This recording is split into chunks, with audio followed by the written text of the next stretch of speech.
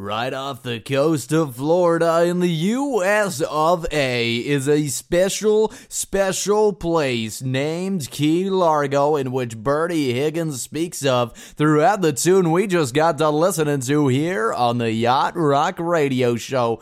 Bertie Higgins is caught with the song Key Largo from the year of 1981. It was a single from the album Just Another Day in Paradise, which is the absolute encompassment of what that tune is all about, which hit number 8 on the Billboard Top 100s back in the day. And I think the biggest thing about this song, aside from the beautiful sounds and the vacation feel of the tropical margaritas and the pina coladas on the side of the ocean, whether you're in a sailboat or on the beach, you're going around right off the Keys of Florida, is the music video of this song. If you haven't seen it, it is absolutely legendary. It will get that smooth and feel good groove and feel all into perspective through the visuals of Bertie Higgins' hair flaring right through the wind. It is just a beautiful music video. I'm sure that was a special project to be a part of, and goodness gracious, we're in the yacht rock genre. It's the smooth and feel good music